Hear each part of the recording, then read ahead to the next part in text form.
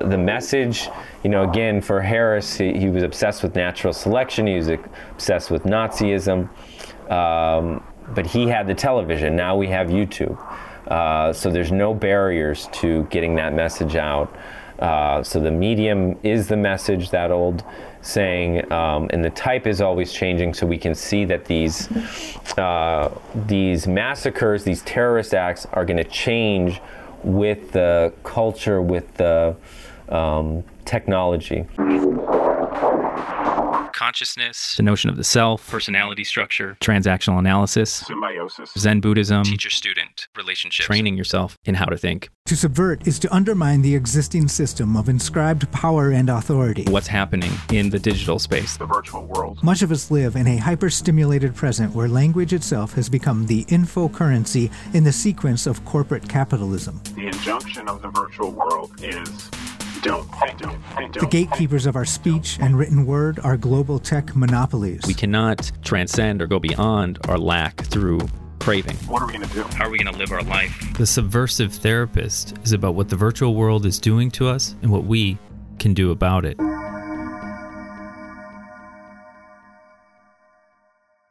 Episode 2 is an online lecture Andrew gave in December of 2022. In this lecture, you'll hear Andrew analyze the 1999 Columbine massacre using transactional analysis. Eric Harris's nihilism, arrogance, and psychopathy matched perfectly with the sense of futility and suicidality of Dylan Klebold. Together, the psychological games they played became increasingly dangerous. Ultimately, the April 20th massacre in Colorado was a heavily planned military bombing that failed.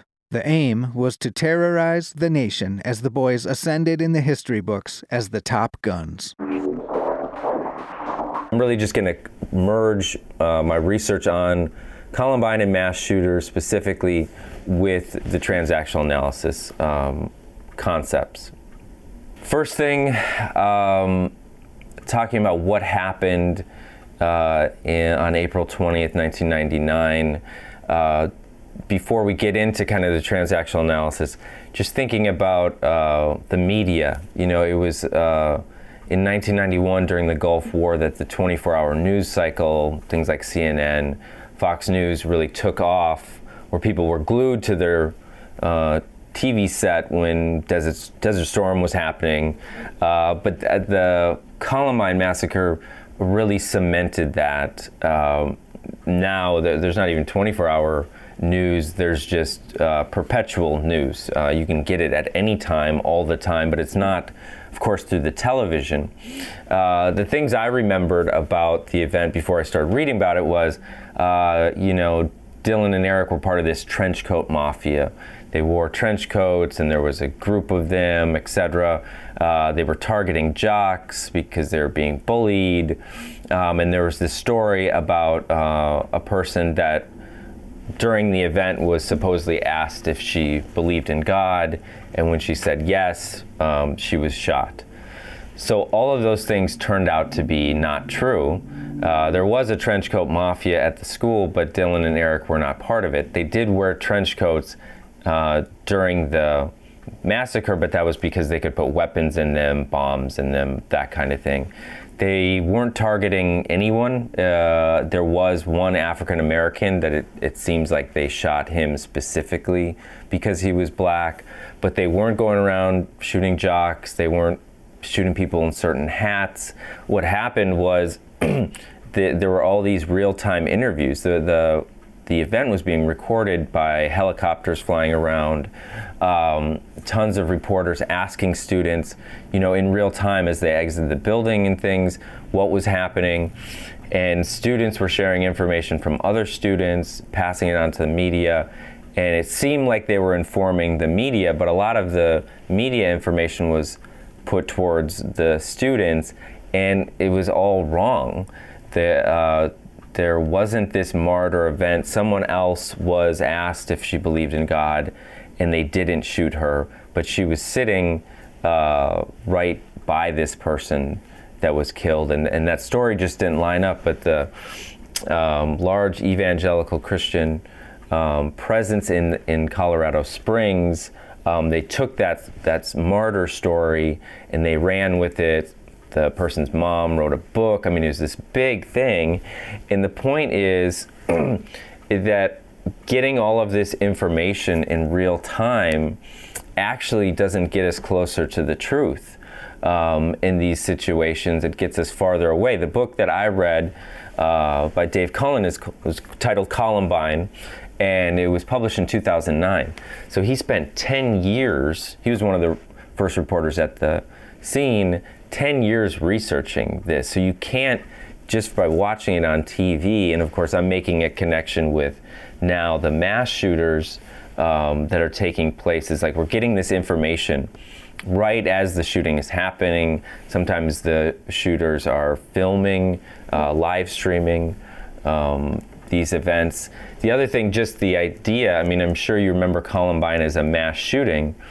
It was a bombing that failed. They were replicating the Oklahoma City bombing, trying to kill hundreds and hundreds of people, but their explosives didn't go off. They had just read things like the Anarchist Cookbook or Manifesto, I can't remember what it's called, but they were doing all this stuff on their own, researching it on the internet, but a lot of the bombs failed. They only went in shooting people because their strategy, their plan didn't work.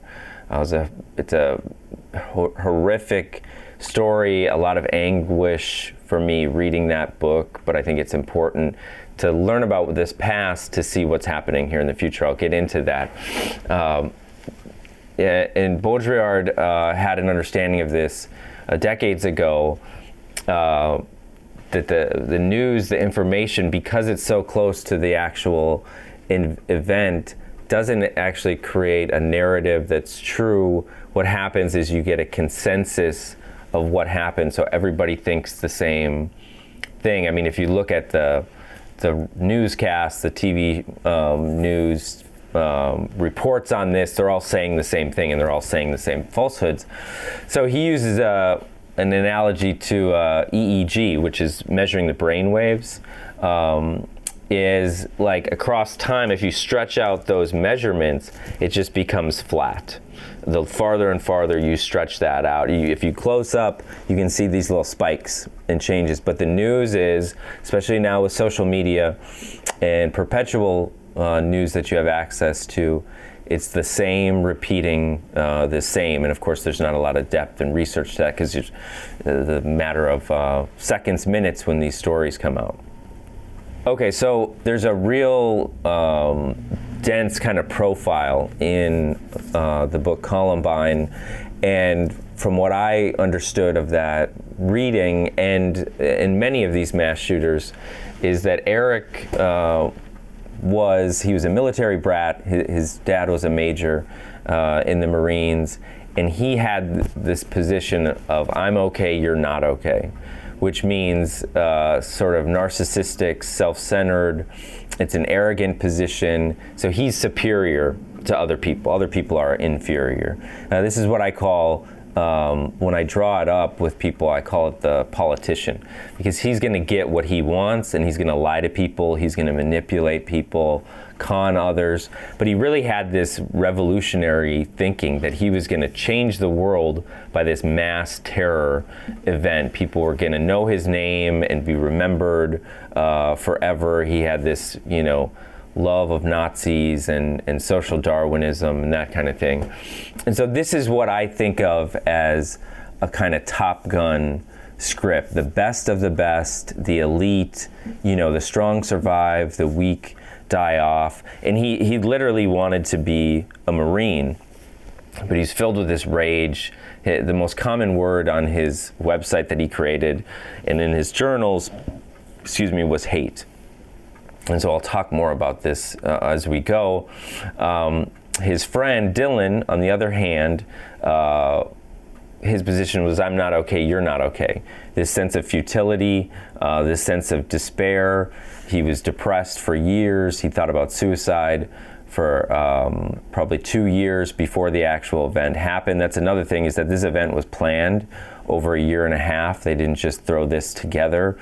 It was a military operation.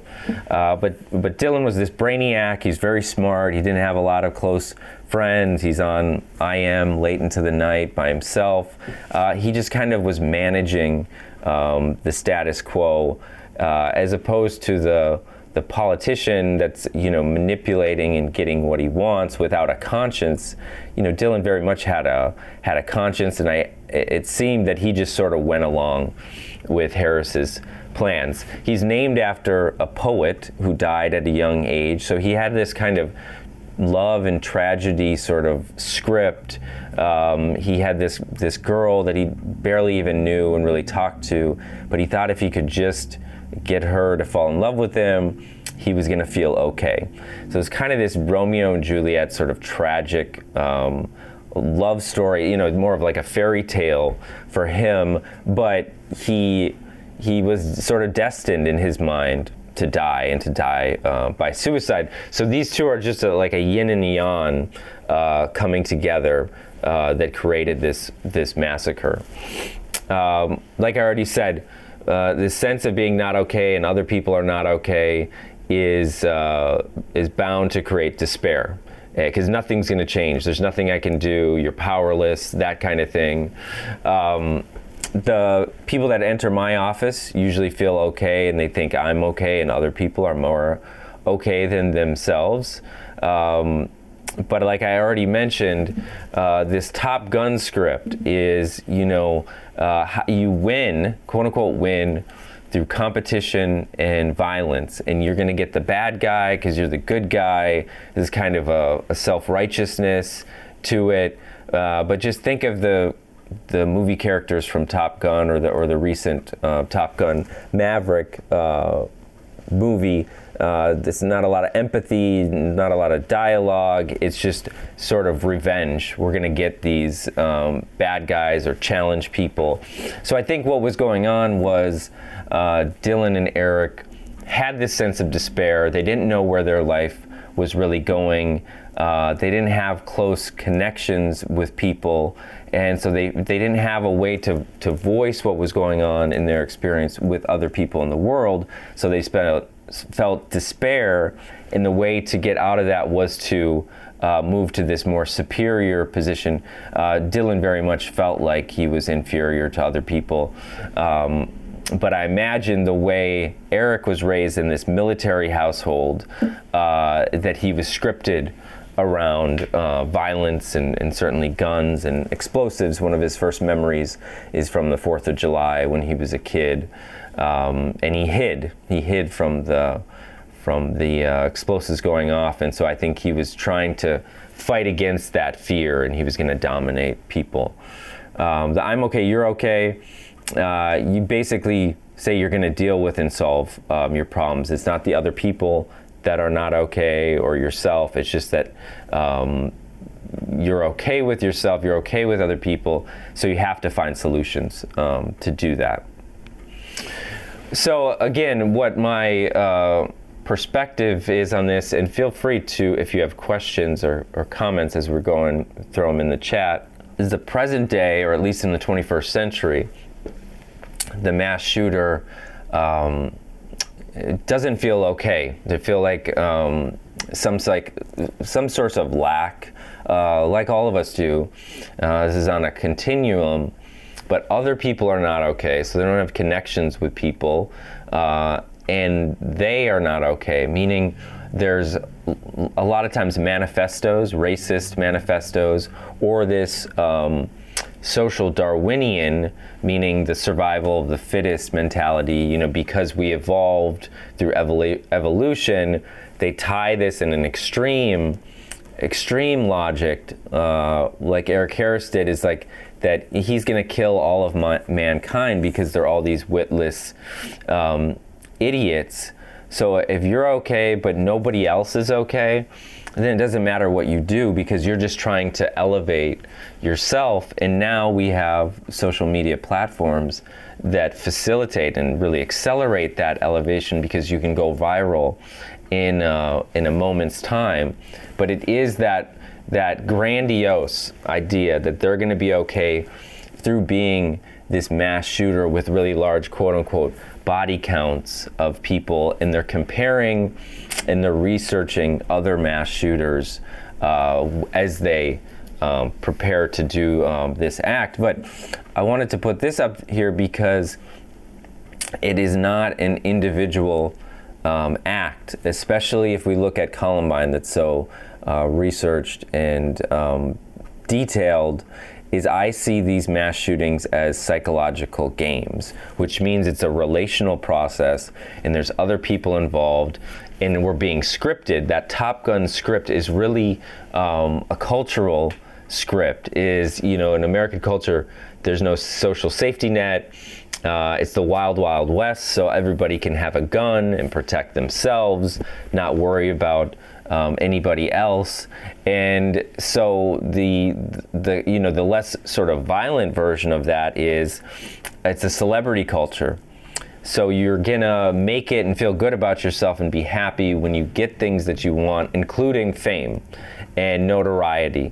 So that's what most of these shooters are seeking, and it doesn't make any sense because almost all of them are suicide missions. They're planning to be killed or kill themselves in the event. So why would you want to be famous online? I mean, it doesn't make any rational sense.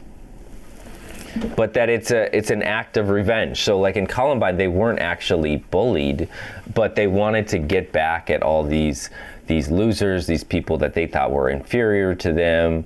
And a gun gives you that situational power that you become superior in a way. If somebody walks up to you with a gun, it's a enforced relationship. You have to be in relationship with them because they have this power over you, and because they feel powerless and a sense of despair, they're going to make you feel what they feel. In the TA world, it's called an enforced symbiosis.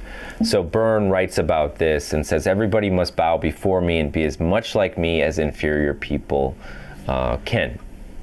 But if you watch the movie Top Gun or most of the media, I see it through my kids' eyes because they watch cartoons and superheroes.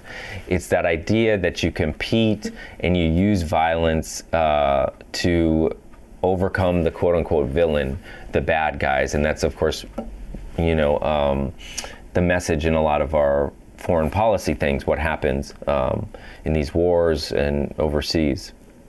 The other thing about these shootings, these essentially terror attacks. The Columbine was very much a terrorist attack, meaning that it was meant to promote fear. It wanted everybody to be afraid for their lives, parents be afraid to send their kids to school, that kind of thing. And Harris and Dillon both wrote about these things in their journals. And this is a picture from Eric Harris's journal. He wanted to kill mankind. He wanted to be sort of the king, the strongest, and he thought he was superior. His journal was called the Book of God. He was an atheist, but he thought of himself as a god, and Dillon to some respects too. Now, also making a connection between the digital world and this Columbine situation, which was in 1999, so that was the internet had just been commercialized a few years before, way before social media. So he didn't necessarily get this information out online. He did have a website with what he called quote-unquote shit lists, people that he wanted to get back at, this kind of revenge. But so they planned out how they were going to send this information to news stations. That's a different form of media than now you can have your own platforms and profiles that you can instantaneously get that information out. So there was a different level of planning in this case, and I think a large amount of agitation for both individuals. And this was a slow process, which I'll show in the next few slides. It didn't just happen overnight. They didn't snap. That's kind of a myth about mass shootings in general. But because they were agitated and didn't know how to deal with it, I mean, most of them, or both of them, were trying to get in relationships and they were getting denied, basically. So what do is just stockpile weapons, start making pipe bombs, and learning how to use napalm. When you're agitated, your thinking is confused. You're not necessarily thinking rationally.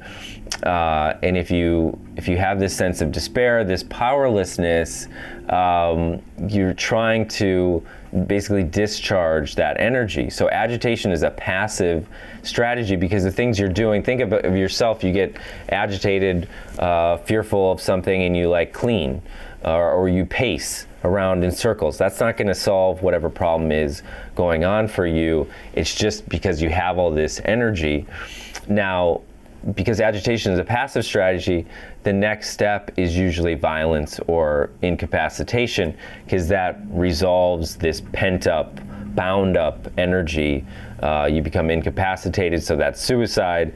You become violent, homicide. Like I already said, Dylan was very much suicidal, and Eric really craved murder. I've looked at script analysis very carefully over the last couple of years, and I've kind of combined different scripts with people, with clients, thinking about what is the story of their life. So it's an abstract phenomenon. The script is basically the programming and decisions you made as a kid, but these these games are very much visible.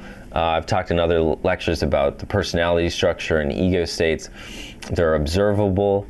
So transactional analysis is very actionistic, meaning we can apply it, we can see it happening. But the script is something you have to use analysis to figure out. And so, again, I think this is the kind of cultural scripting that the mass shooter takes to an extreme. They feel, the Columbine kids felt justifiable because they experienced all these injustices in their mind. They sort of felt like victims. And with this sense of despair, what they were going to do is sort of let somebody else have it, create this fear, this terror attack, to be notorious. But I think of, a lot of politicians, resembling this kind of scripting. I was reading sort of a biography, not a biography, but a book about the Clinton years and some of the triangulation strategies and things that he did and was not honest about. He lied quite a bit because he wanted power and he wanted to maintain power. So with Eric Harris, he has this Top Gun script. He's very narcissistic. There's a whole chapter saying that he's a psychopath. I don't know if that's true or not, but then he gets this other guy who feels inferior, is suicidal, to go along with his plan. And who knows, with all of this documentation, we have to remember that these are teenagers. Did they mean everything they said and were put on paper? Did Dylan specifically really think that this was going to take place? It's hard to tell, but he definitely wanted to die, according to his journals. But he was more of a people pleaser. He was very quiet and timid versus this big, charismatic personality of Eric Harris, who was very intelligent. His teachers liked his writing, even though there was tons of violence in it. And so this is a relational process that took place. But like I was saying, the America sees itself as the moral arbiter of the globe, that we're the hegemonic power that justifies war and violence because we have to get these bad guys, quote unquote, who aren't being morally correct. And this is there's a great short book by Larry Ward, who's a Buddhist. He goes over some of this history. That means it's okay for us, for example, to take the land from the indigenous people. That's okay to have slaves, people stolen from Africa, and that actually within that, he says, who's a black man, that the focus on race was just a smokescreen for basically imperialism and war and sort of suppression of certain types, seen types of people, just people. Okay, I think that's what I want to say about that. So in terms of these games, the Columbine boys called them the missions. And so they started out, driving around with a BB gun and shooting at houses and probably spray painting stuff. They stole a sign from a construction yard. This is what Byrne would call cops and robbers. Is you're doing stuff that's illegal, messing with the law, coming close to getting caught. Eventually this ramps up. They do some petty theft. They do some the things I just mentioned. But then they drive up in the mountains and see a van that's there's nobody in it. So they smash the windows. They take a bunch of equipment out of the van. They're sitting in their car, and of course a sheriff or police officer rolls up on them, and they get arrested. They do this diversion program. Excuse me. With that, the police were aware of these kids and that they were experimenting with pipe bombs. Eric Harris was threatening to kill different people online, and the police were made aware of that, and they didn't follow up this affidavit process with the boys. So this Columbine, I'd never heard this before researching it. It very much could have and should have been prevented based on the information law enforcement had. A specific family was calling and saying, listen, this kid's dangerous, he's doing these things. It didn't happen. For the game, if it wasn't for them, this is, the idea is like two people are in a partnership, a marriage, for example, and you talk to one of them and they say, this other person's controlling, they're domineering, that kind of thing. Essentially, if it wasn't for them, then they could do what they wanted to do. The book by Eric Byrne is called Games People Play, and it's from 1964. So it's all stereotypical male, female, which obviously isn't the case anymore, but he would use the example of a domineering husband who wouldn't let his wife go out dancing and do these things. So the wife would play this game if it wasn't for him, but actually how it worked for her was she was afraid to go out on her own. She was afraid to go dancing, so it worked for her in a sense to be with this domineering person because it prevented her from dealing with her own fears, that kind of thing. The boys constantly in their interactions were saying it wasn't for these types of people, and then Harris gets into Nazism and reading about the Jews, and so if it wasn't for these inferior people, ... That's how I'm seeing them from this very moralistic Darwinian position. Or the game, I can't stand it. I mean, they constantly said how they hated the world, people were dumb, and they wouldn't even understand them. And that's really about having this agitation and pent-up anger that you can't deal with. I mean, I hear it in more subtle levels from clients in terms of school or the employment they have, is that essentially they can't stand it, but really they're afraid to leave, sometimes of course for economic reasons, but usually these kinds of games end in some form of violence or incapacitation. And these quotes from the book are just reinforcing this idea that it was a revenge plot. Eric was superior and he had to get these inferior people as part of his logic. The other game is called Kick Me, and the way it's described is a person's wearing a sweatshirt that says, "Please don't kick me," which is inviting somebody to not literally kick them, but to make fun of them or say something that is a slight, a put down, maybe even bullying. And then that person usually thinks or says to other people, "This always happens to me. I got kicked by this other person, not necessarily realizing some of the things they were doing was inviting, like a real trivial example. I had a ponytail a number of months ago, and what I figured out was if I put my hair up in a ponytail rather than down, with certain family members, they would make a comment about that. And I sort of knew that they didn't, none of them had long hair and that they might say something. And this wasn't like a big deal. I didn't get, real hurt by it. But I could have just as easily worn a hat when I went to see these people or not put my hair up in a ponytail. I'm not saying that that's right or wrong. People should be saying that. But with Eric, it was very dramatic. He got into, like I said, Nazism. He was yelling out Sieg Heil. And his friends would just get pissed off and sick of it. And so my guess is he got kicked. And that would authorize him then to sort of persecute and condemn these people for messing with him. This is my sense of it. But the kick me game can be played in different roles. So Dylan wasn't, trying to go after people aggressive. What he would do is he would just boil over. In some little transgression, somebody like kicks him and he freaks out. And so he plays more of the victim versus Eric being this persecutor, this superior, I'm better than you, arrogant, politician kind of position.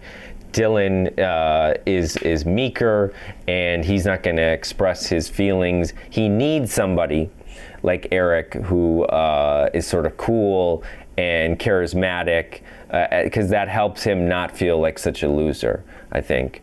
Despite his education, he was described as a brainiac, that kind of thing. The last game is, I think, just self-explanatory. It's called Now I've Got You, You SOB. You probably know the words that go into that. You save up all of this anger, these injustices, these perceived injustices, and you become agitated, and at a moment of some kind of kick me or transgression or something happens, then you decide in this self-righteous way that I'm going to get back at you. And Durkheim didn't use the word agitation back in 1897, his book Suicide, but that acute overexcitement is the same idea, is that when people get agitated, when countries get agitated, it is very dangerous because you're not thinking clearly, you're not thinking in a goal-directed way, and if you don't have any other strategies, you don't have people there to support you with that agitation, this rage comes out. The really sad but interesting thing that happened with Columbine is, they obviously had this rage going into the situation, but they could have killed many more people in that school. It's almost like they got bored of it. They kind of got somewhat lethargic, maybe. But they had kids trapped in the library and many classrooms. And this didn't last long. They went in around, I think, 11:15 in the morning, and they had killed themselves together at about 12:15. The police didn't go in until hours later, so they could have just went around indiscriminately killing people, but they didn't do that. And my sense of that, based on my clinical experience, was this overexcitement, this agitation was sort of dissolved or went away. And so then they maybe came back to reality. I mean, they knew they were going to die anyway, but that's kind of, as bad as it was, 15 people being killed, the numbers could have been much higher. Like I said, if the bombs, they had propane tanks, they had gas stored inside of their cars, they meant to have the whole school basically blow up, and the news stations and everybody, the paramedics. And if those would have went off, we'd be talking about a very different experience. This quote is from the book The Violence Project, which has a lot of details, statistics about mass shootings in the 21st century. And I think I've already covered some of this. They really feel like they've been slighted, they're the victims, and they stewing in that anger is storing the mad feelings, the injustices for this game. Now I've got you. So the climax is the shooting, the bombing that happens as a way to resolve agitation. So it is this restoration, like trying to get back to an equilibrium, and that the revenge is that striking back. So again, thinking about it as a relational process, it wasn't just Dylan and Eric. They had connectors, meaning people that could get them guns, that could get them ammunition, that could help them with explosives. And this is documented. There were multiple different people that supported them in this. My guess is they didn't think they were planning a mass shooting, but I think if we would have asked these people in real time sort of what was going through their head, they would just say, well, I was just trying to help them out. I didn't really think they would do anything about it. So there's a game called I'm Only Trying to Help You. I think that was part of what was going on. But there's videos, of course, they made of using these sawed-off shotguns and firing and things, and documented specifically. This was meant to be shared. The name that they applied for the actual event was NBK, the movie Natural Born Killers. That's what they were calling it. And there's this myth that they did it on 4/20 because it was the, I think, 110th anniversary of Adolf Hitler's birthday. They would have done it on the Tuesday before, on the 19th. They just didn't have all the ammo that day. So there's no indication that had anything to do with it. But the most common day of the year for a mass shooting is March. I'm sorry, I said that. I did a training a couple weeks ago and I said March again. April 19th, April 20th, 4/20. The most common day for a mass shooting is April 20th. I already have it in my calendar that my kindergartner is going to have a daddy day on April 20th. That is probably paranoid, but I'm very concerned with all of this. So the mass shootings, certainly Columbine was an exhibitionistic event. They were performing this massacre for all of the world to see. Is a made-for-TV event. And so thinking about that back in 1999, we're going to continue, unfortunately, to see this violence. And I really don't think there are very many solutions to it, because it's going to continue to morph and change. Think about if you grew up in the 20th century, there were serial killers, but they were secretive. There was this sort of hunt for them. They would leave clues. It was about getting in the newspaper. If you remember the Unabomber, he got his manifesto published in the newspaper. So there's always been crime. There's always been murder, but it takes shape in different ways based on the medium for the message, the type of media that you send out.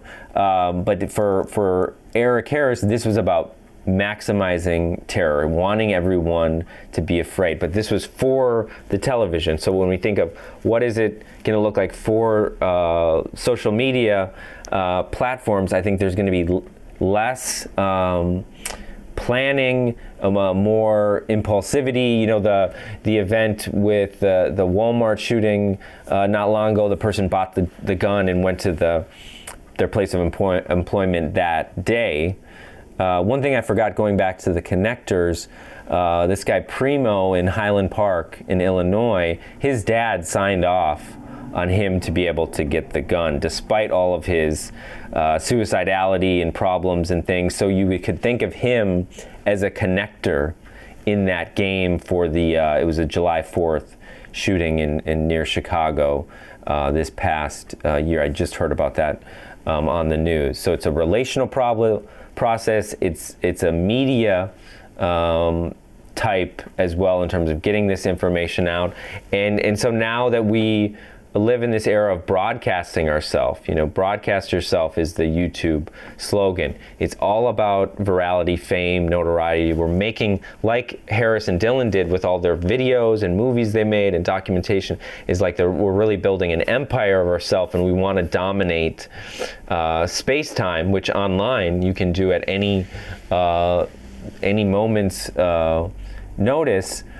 And this idea, all the kids that I work with want to be YouTube stars, celebrities. It's grandiose. I mean, even if you do go viral online, one of these platforms, you just have to stay on the platforms to keep that notoriety going, keep your followers, that kind of thing.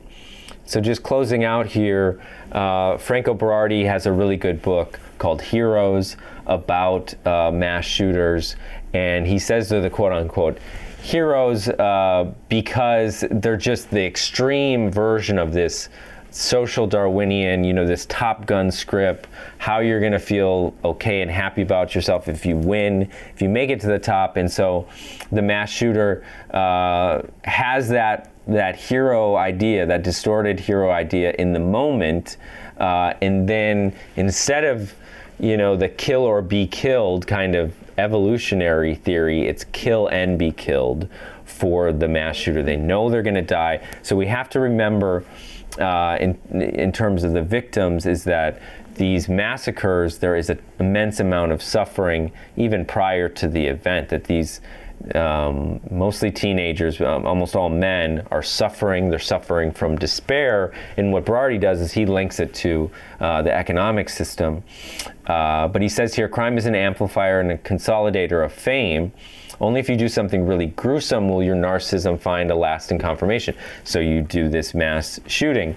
The message, again, for Harris, he was obsessed with natural selection. He was obsessed with Nazism. But he had the television. Now we have YouTube. So there's no barriers to getting that message out. So the medium is the message, that old saying, and the type is always changing, so we can see that these massacres, these terrorist acts are going to change with the culture, with the technology. So hopefully that gives you a little window into transactional analysis, thinking about it, and what I hope is at least a somewhat familiar story with Columbine.